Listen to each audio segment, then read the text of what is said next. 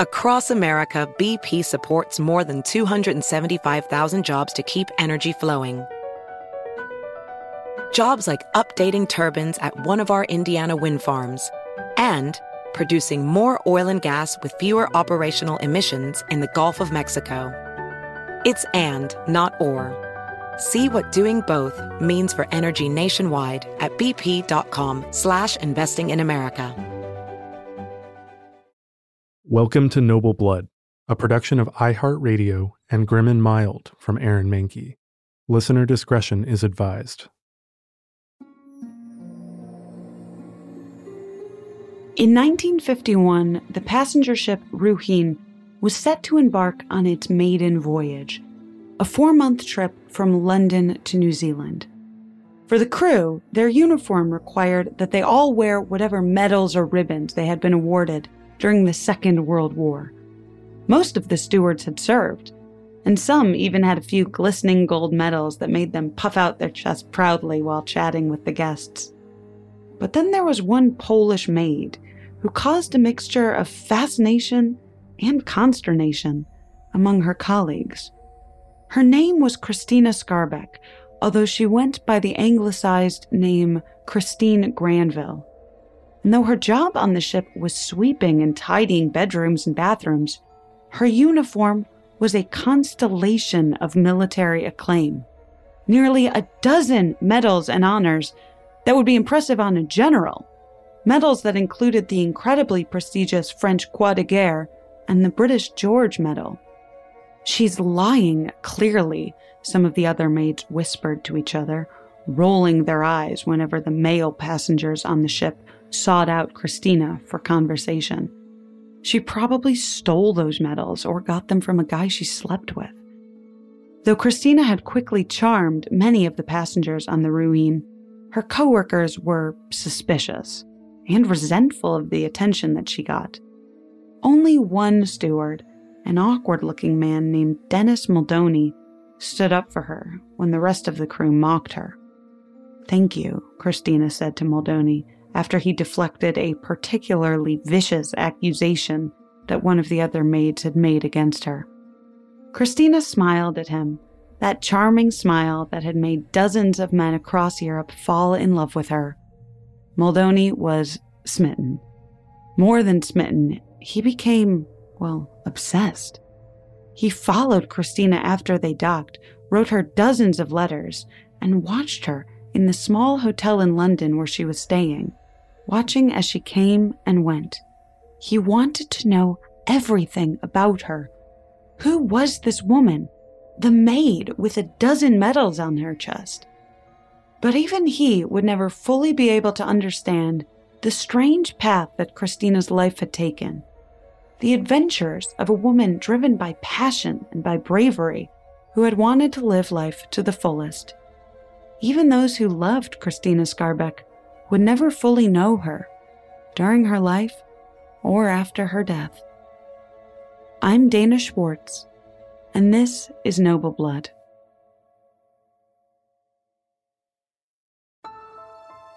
As the 19th century turned into the 20th, an impoverished count in Poland married the daughter of a wealthy Jewish banker.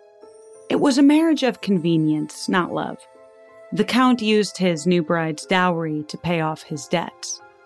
The pair did go on to have 2 children, but the count continued to have debts.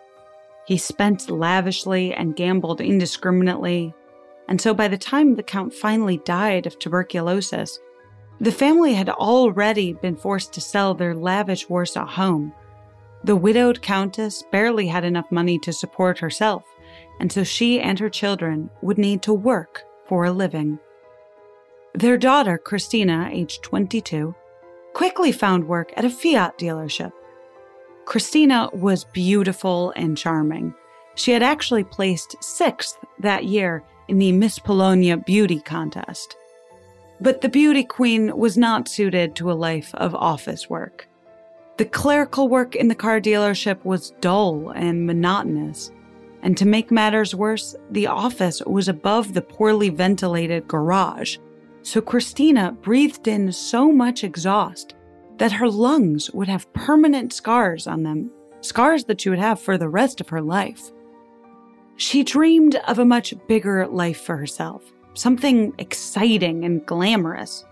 She was more than ready, then, to say yes immediately when a businessman named Gustav Gettlich came into the dealership one day and proposed to her. The marriage wouldn't last long. Within a few short years, they were divorced, but thanks to the settlement, Christina now at least had enough money to live relatively independently in inexpensive and bohemian, but still fashionable apartments in the city. She's a nice girl, her ex-husband would say, but she's always looking for change. She's young and she's romantic.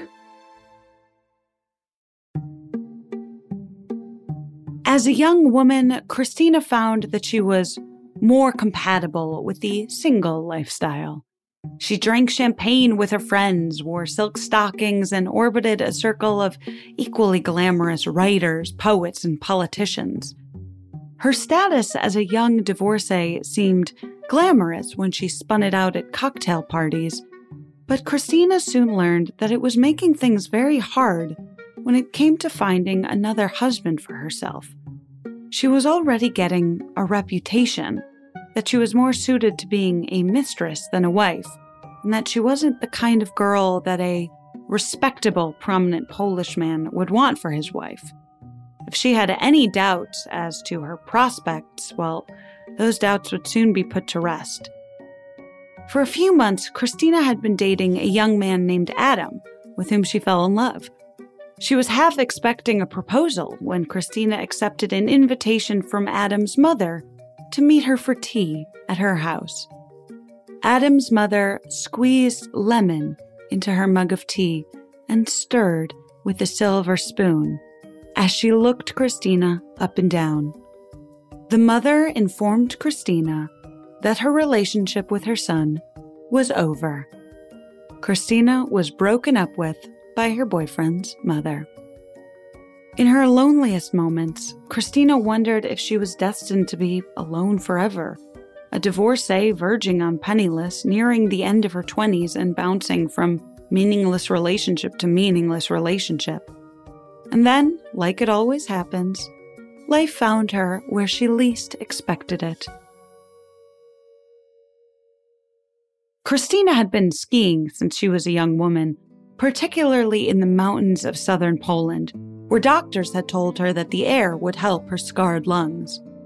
While skiing down a particularly treacherous slope during a snowstorm, Christina's wooden skis slid on the ice and she flew off the trail, only to be rescued, literally swept off her feet, by a hulking man over 6 feet tall who reached out his arms to grab her. His name was Jerzy Gischke. Jerzy was approaching 50, but he was charming, smart, and worldly in a way that drew Christina toward him. Unlike Christina, he hadn't come from a noble family. His father was well off, but Jerzy had no interest in the responsible future that his father envisioned for him. He failed out of an engineering course and set out for America, where his list of jobs reads a bit like an early 1900s Forrest Gump. Jerzy was a prospector, a trapper, an actual cowboy, and even a chauffeur for J.D. Rockefeller. Eventually, his skills with language and his connections brought him to a job with the Polish legation in Washington, D.C. Jerzy helped Poland's first ever Olympic team prepare to compete in France, and then he joined an expedition with a Polish explorer in Africa, where he hunted elephants and survived malaria, only to make it back to Poland and run into Christina on the ski slope. Here was the man Christina had been waiting for, someone who was mature and financially secure, but above all, interesting. The pair were married and they set off for Europe together. The photo in Christina's passport was one of the headshots she had used in the Miss Polonia pageant. Jerzy was a powerful man and he was domineering. It didn't take long for Christina to feel claustrophobic in her role as a diplomat's wife. Still, in 1938, Jerzy was assigned to help open a Polish consulate in Kenya, and so the pair moved to London while they prepared for their journey together to Africa. What Christina hoped, at least, would be a new start, a type of adventure that would make her marriage feel, well, worthwhile again. On the ship to South Africa, though, Christina began to wonder if she had made a mistake in her marriage. Jerzy had become more of a, what she called, quote, Svengali, than husband. He dominated her life in a way that she hadn't anticipated. Unfortunately, Christina's marriage would soon be the least of her problems. The pair reached Johannesburg just days before Hitler invaded Poland.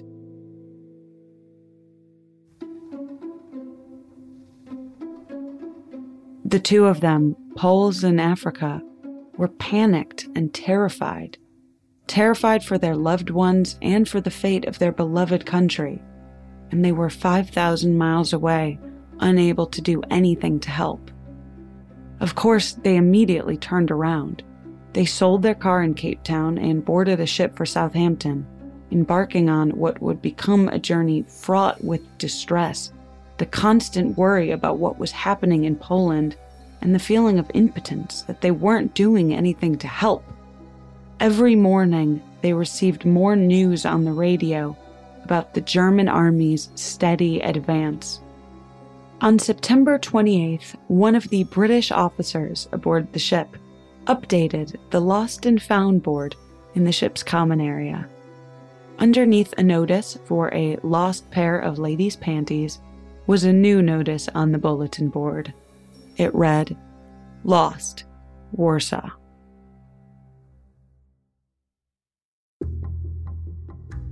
By the time Christina and Jerzy finally reached Europe, 200,000 Polish men and women were dead, arrested and killed by the German invaders.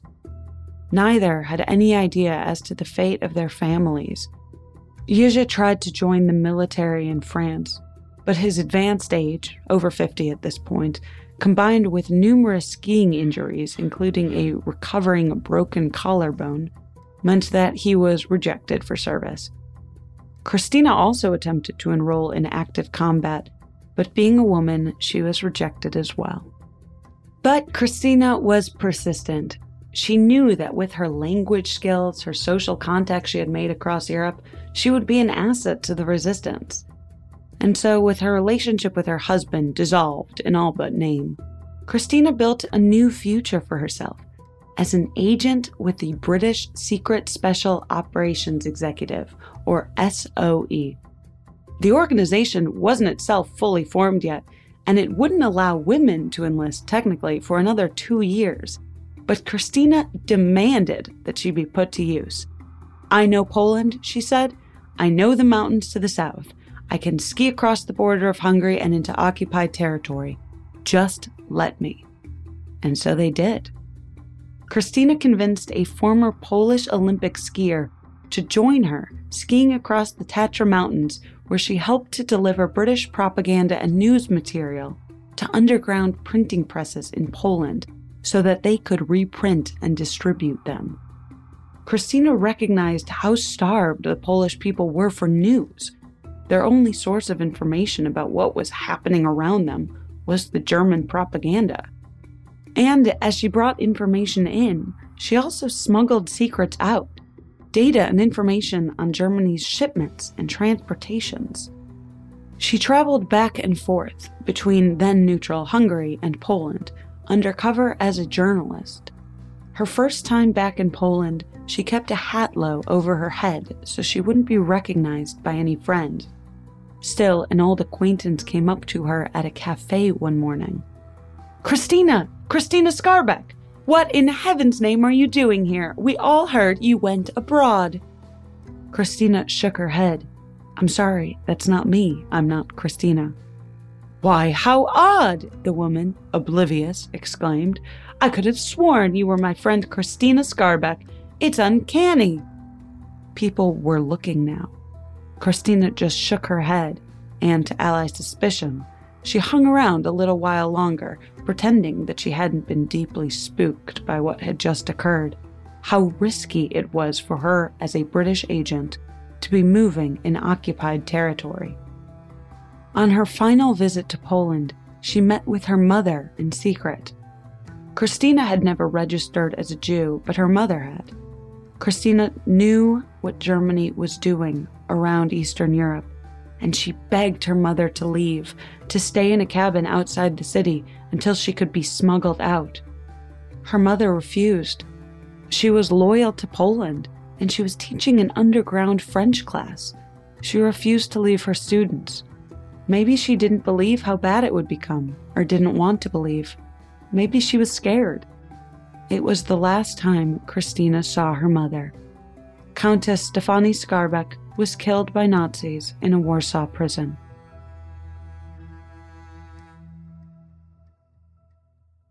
Soon, it was too risky for Christina to even remain in Hungary, as Hungary too fell to the occupying Nazi forces. In Budapest, she connected with another Polish agent working for the British, a man named Andrzej Kowalski, who would go by the alias Andrew Kennedy. "Don't you remember me?" he said, grinning when he shook Christina's hand. "We used to have play dates when we were toddlers. My father took me over to play at your house in Warsaw when he had business meetings with your father." Andrzej fell in love with Christina almost immediately. He was a brilliant tactician and dedicated Polish patriot. Thanks to a hunting accident before the war, where a friend accidentally shot him in the foot, he was missing most of one leg.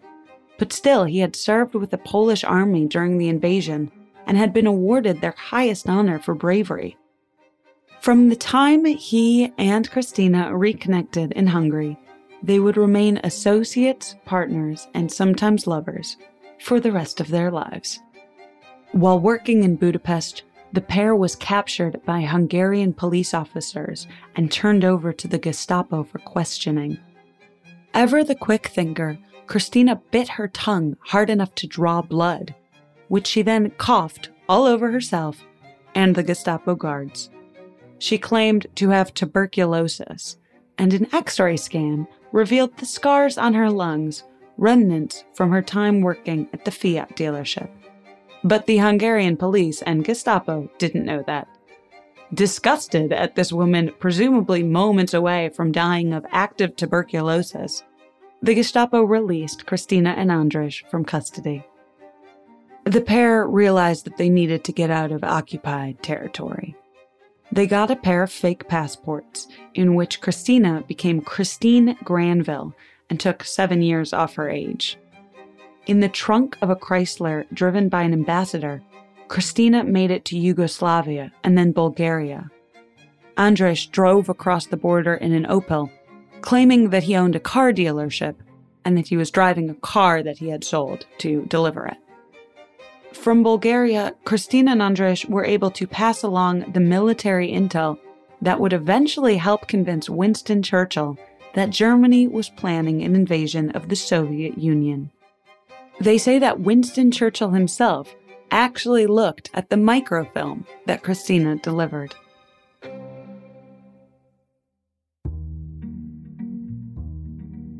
From this point on, the stories of Christina's various exploits in the war just become a string of heroic anecdotes. New lovers, new countries, new missions.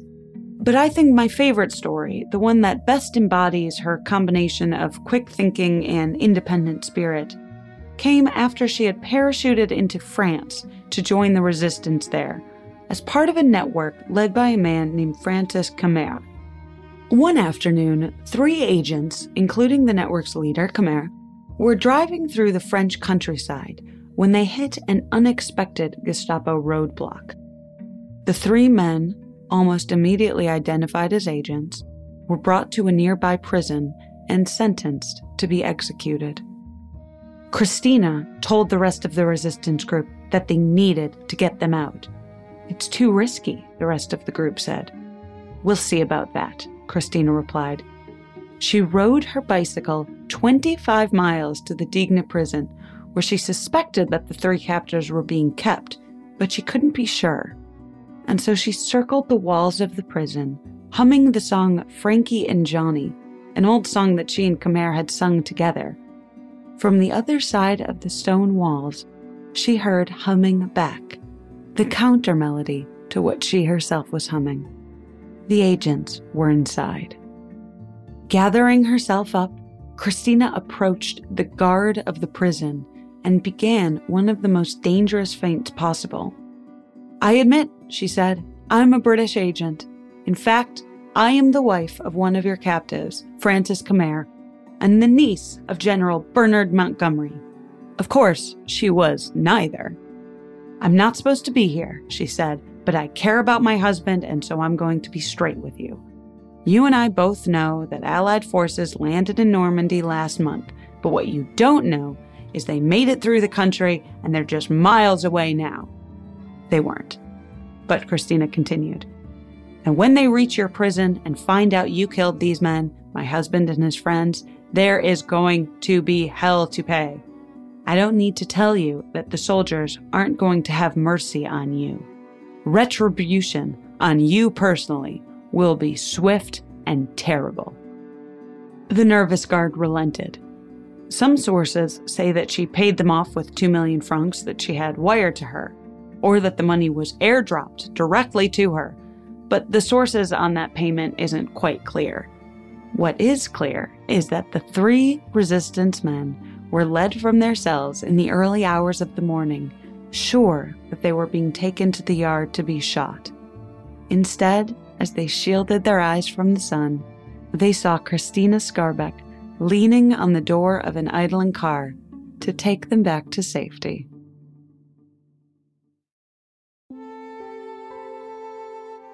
Christina often spoke, half-jokingly, about her horror of peace, how nervous she was for the end of the war when she would no longer have a job or a noble purpose.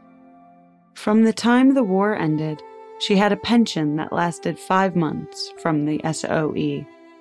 But her application for British citizenship kept getting tangled up and delayed in bureaucracy. Unable to find a government position without citizenship, she bounced between a few odd jobs in London, too proud to take any gifts or money from friends.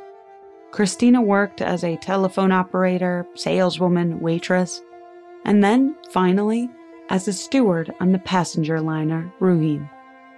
One of the 3 men that she had rescued in France, Zan Fielding, wrote of Christina in his memoirs about how she chose to work on board a ship rather than take any of her friends' hospitality. Quote, "She embarked on a life of uncertain travel, as though anxious to reproduce in peacetime the hazards she had known during war." On board the Ruhine, as a foreigner with a strange array of impressive medals, the rest of the crew quickly grew to resent her. Well, the rest of the crew except for Dennis Moldoni. He stood up for her that one time, and Christina had thanked him, and from then the two became friendly. He claimed later that they were lovers, but Christina described him to a friend as obstinate and terrifying. Once he latched his attention onto Christina, he just wouldn't let go. Christina was still a relatively young woman, younger even according to her passport, and while on leave from the ship in London, she made the decision that she would marry Andrzej after all. He had been proposing to her continually. He had loved her his entire life, and she did love him too, in her way. She had been running for so long, trying to find that rush of adventure. But maybe love could be an adventure too. She was living at a hotel in London, the Shelbourne, but maybe it was time for her to build a more permanent life. And so, to the delight of Andrzej, plans were made. She would meet him in Belgium, and the two would get married and continue on together to build a life together. She packed her suitcase the night before her flight. Shoes, clothes, but also stowed away in the bottom of the trunk her old SOE wireless radio and the commando knife that she had always kept on her person while in service. Even as she was flying away to a more stable life of marriage, she was still prepared for adventure.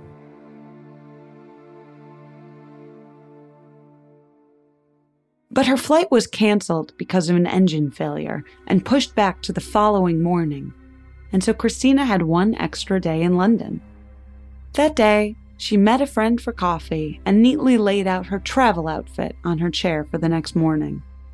She borrowed an ink and pen from the hotel housekeeper and neatly labeled her linens with her name so that she could put them in storage. And then that night, she met a few more friends for supper before she boarded the tube and walked from the station back to the hotel. Unbeknownst to her, Dennis Muldowney was watching her. He slipped into the Shelbourne after her and waited until she was in the stairwell to confront her. He demanded his letters back. "I don't have them," Christina said. "I burned them." Muldowney sputtered in something like despair. To Christina, he was pathetic. He had no self-respect. He was obtuse, and worse than that, he was boring. "There's nothing here between us, Dennis," she said. He charged at her. A porter heard Christina shout, "Get off of me!" and he raced into the stairwell, where he saw a man pressing Christina against the wall. The porter assumed that the man was forcing himself onto her, and so he ran ahead and yanked the man off of her. Christina crumpled to the floor. Dennis Muldowney had stabbed her with a 5.5-inch blade into her chest, and Christina Skarbek was already dead. "Oh, Christine!" Dennis Muldowney shouted. "I did it because I loved her." The police arrived shortly after, and Muldowney offered his full confession. But he also tried to pour a bottle of powdered aspirin into his mouth that the police had to knock out of his hands. In the end, he was as impatient as Christina. "I killed her," he told the police. "Let's get away from here and get it over quickly." Andrzej flew to London the next morning and identified the body. He was the last to say goodbye to her.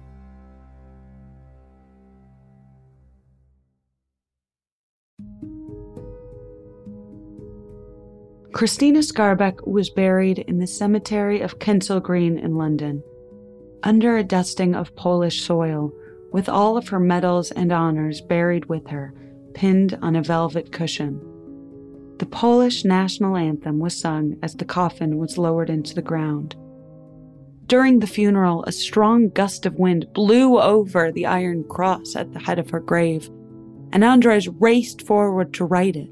He would be protecting Christina and her reputation for the rest of his life, until he would eventually be buried too, his ashes at the foot of Christina's grave.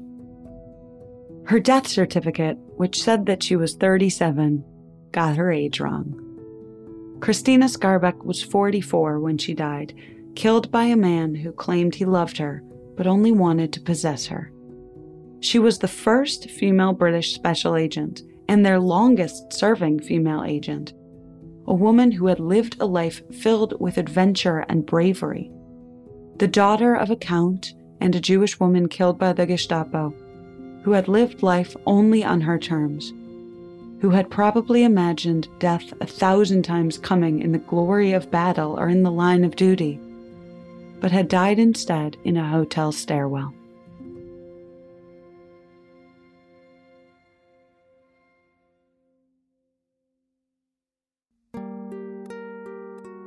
That's the story of Christina Skarbek, but keep listening after a brief sponsor break to hear a little bit more about her legacy.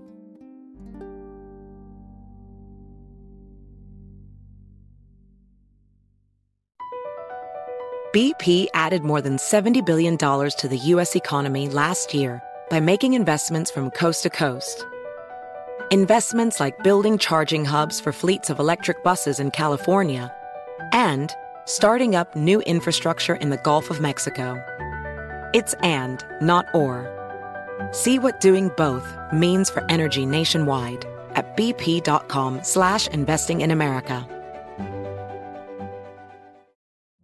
Witness the dawning of a new era in automotive luxury with a reveal unlike any other as Infiniti presents a new chapter in luxury, the premiere of the all-new 2025 Infiniti QX80.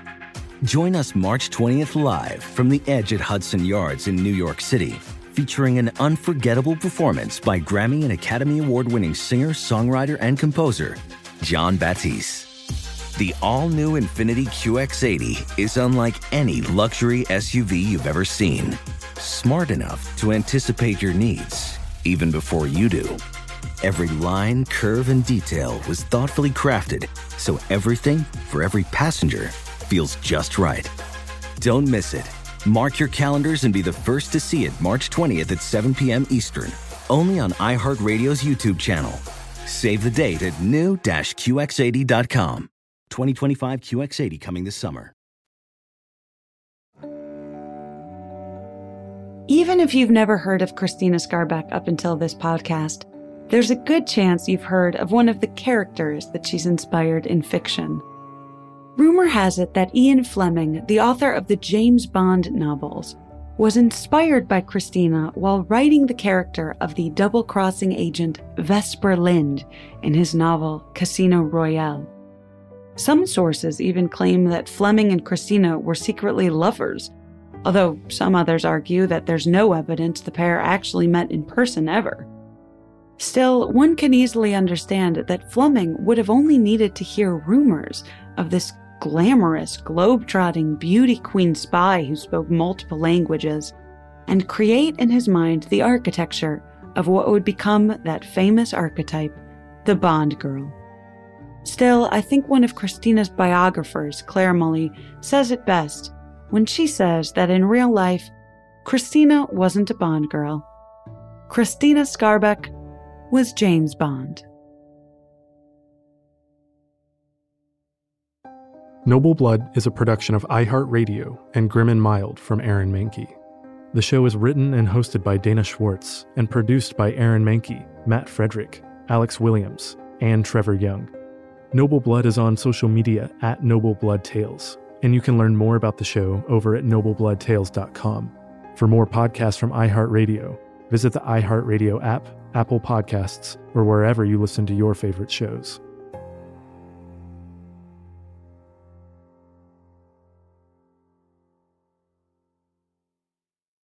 Infiniti presents a new chapter in luxury, the premiere of the all-new 2025 Infiniti QX80, live March 20th from the Edge at Hudson Yards in New York City, featuring a performance by Jon Batiste. The all-new 2025 Infiniti QX80 is an SUV designed to help every passenger feel just right. Be the first to see it March 20th at 7 p.m. Eastern, only on iHeartRadio's YouTube channel. Save the date at new-QX80.com. Don't miss it. 2025 QX80 coming this summer.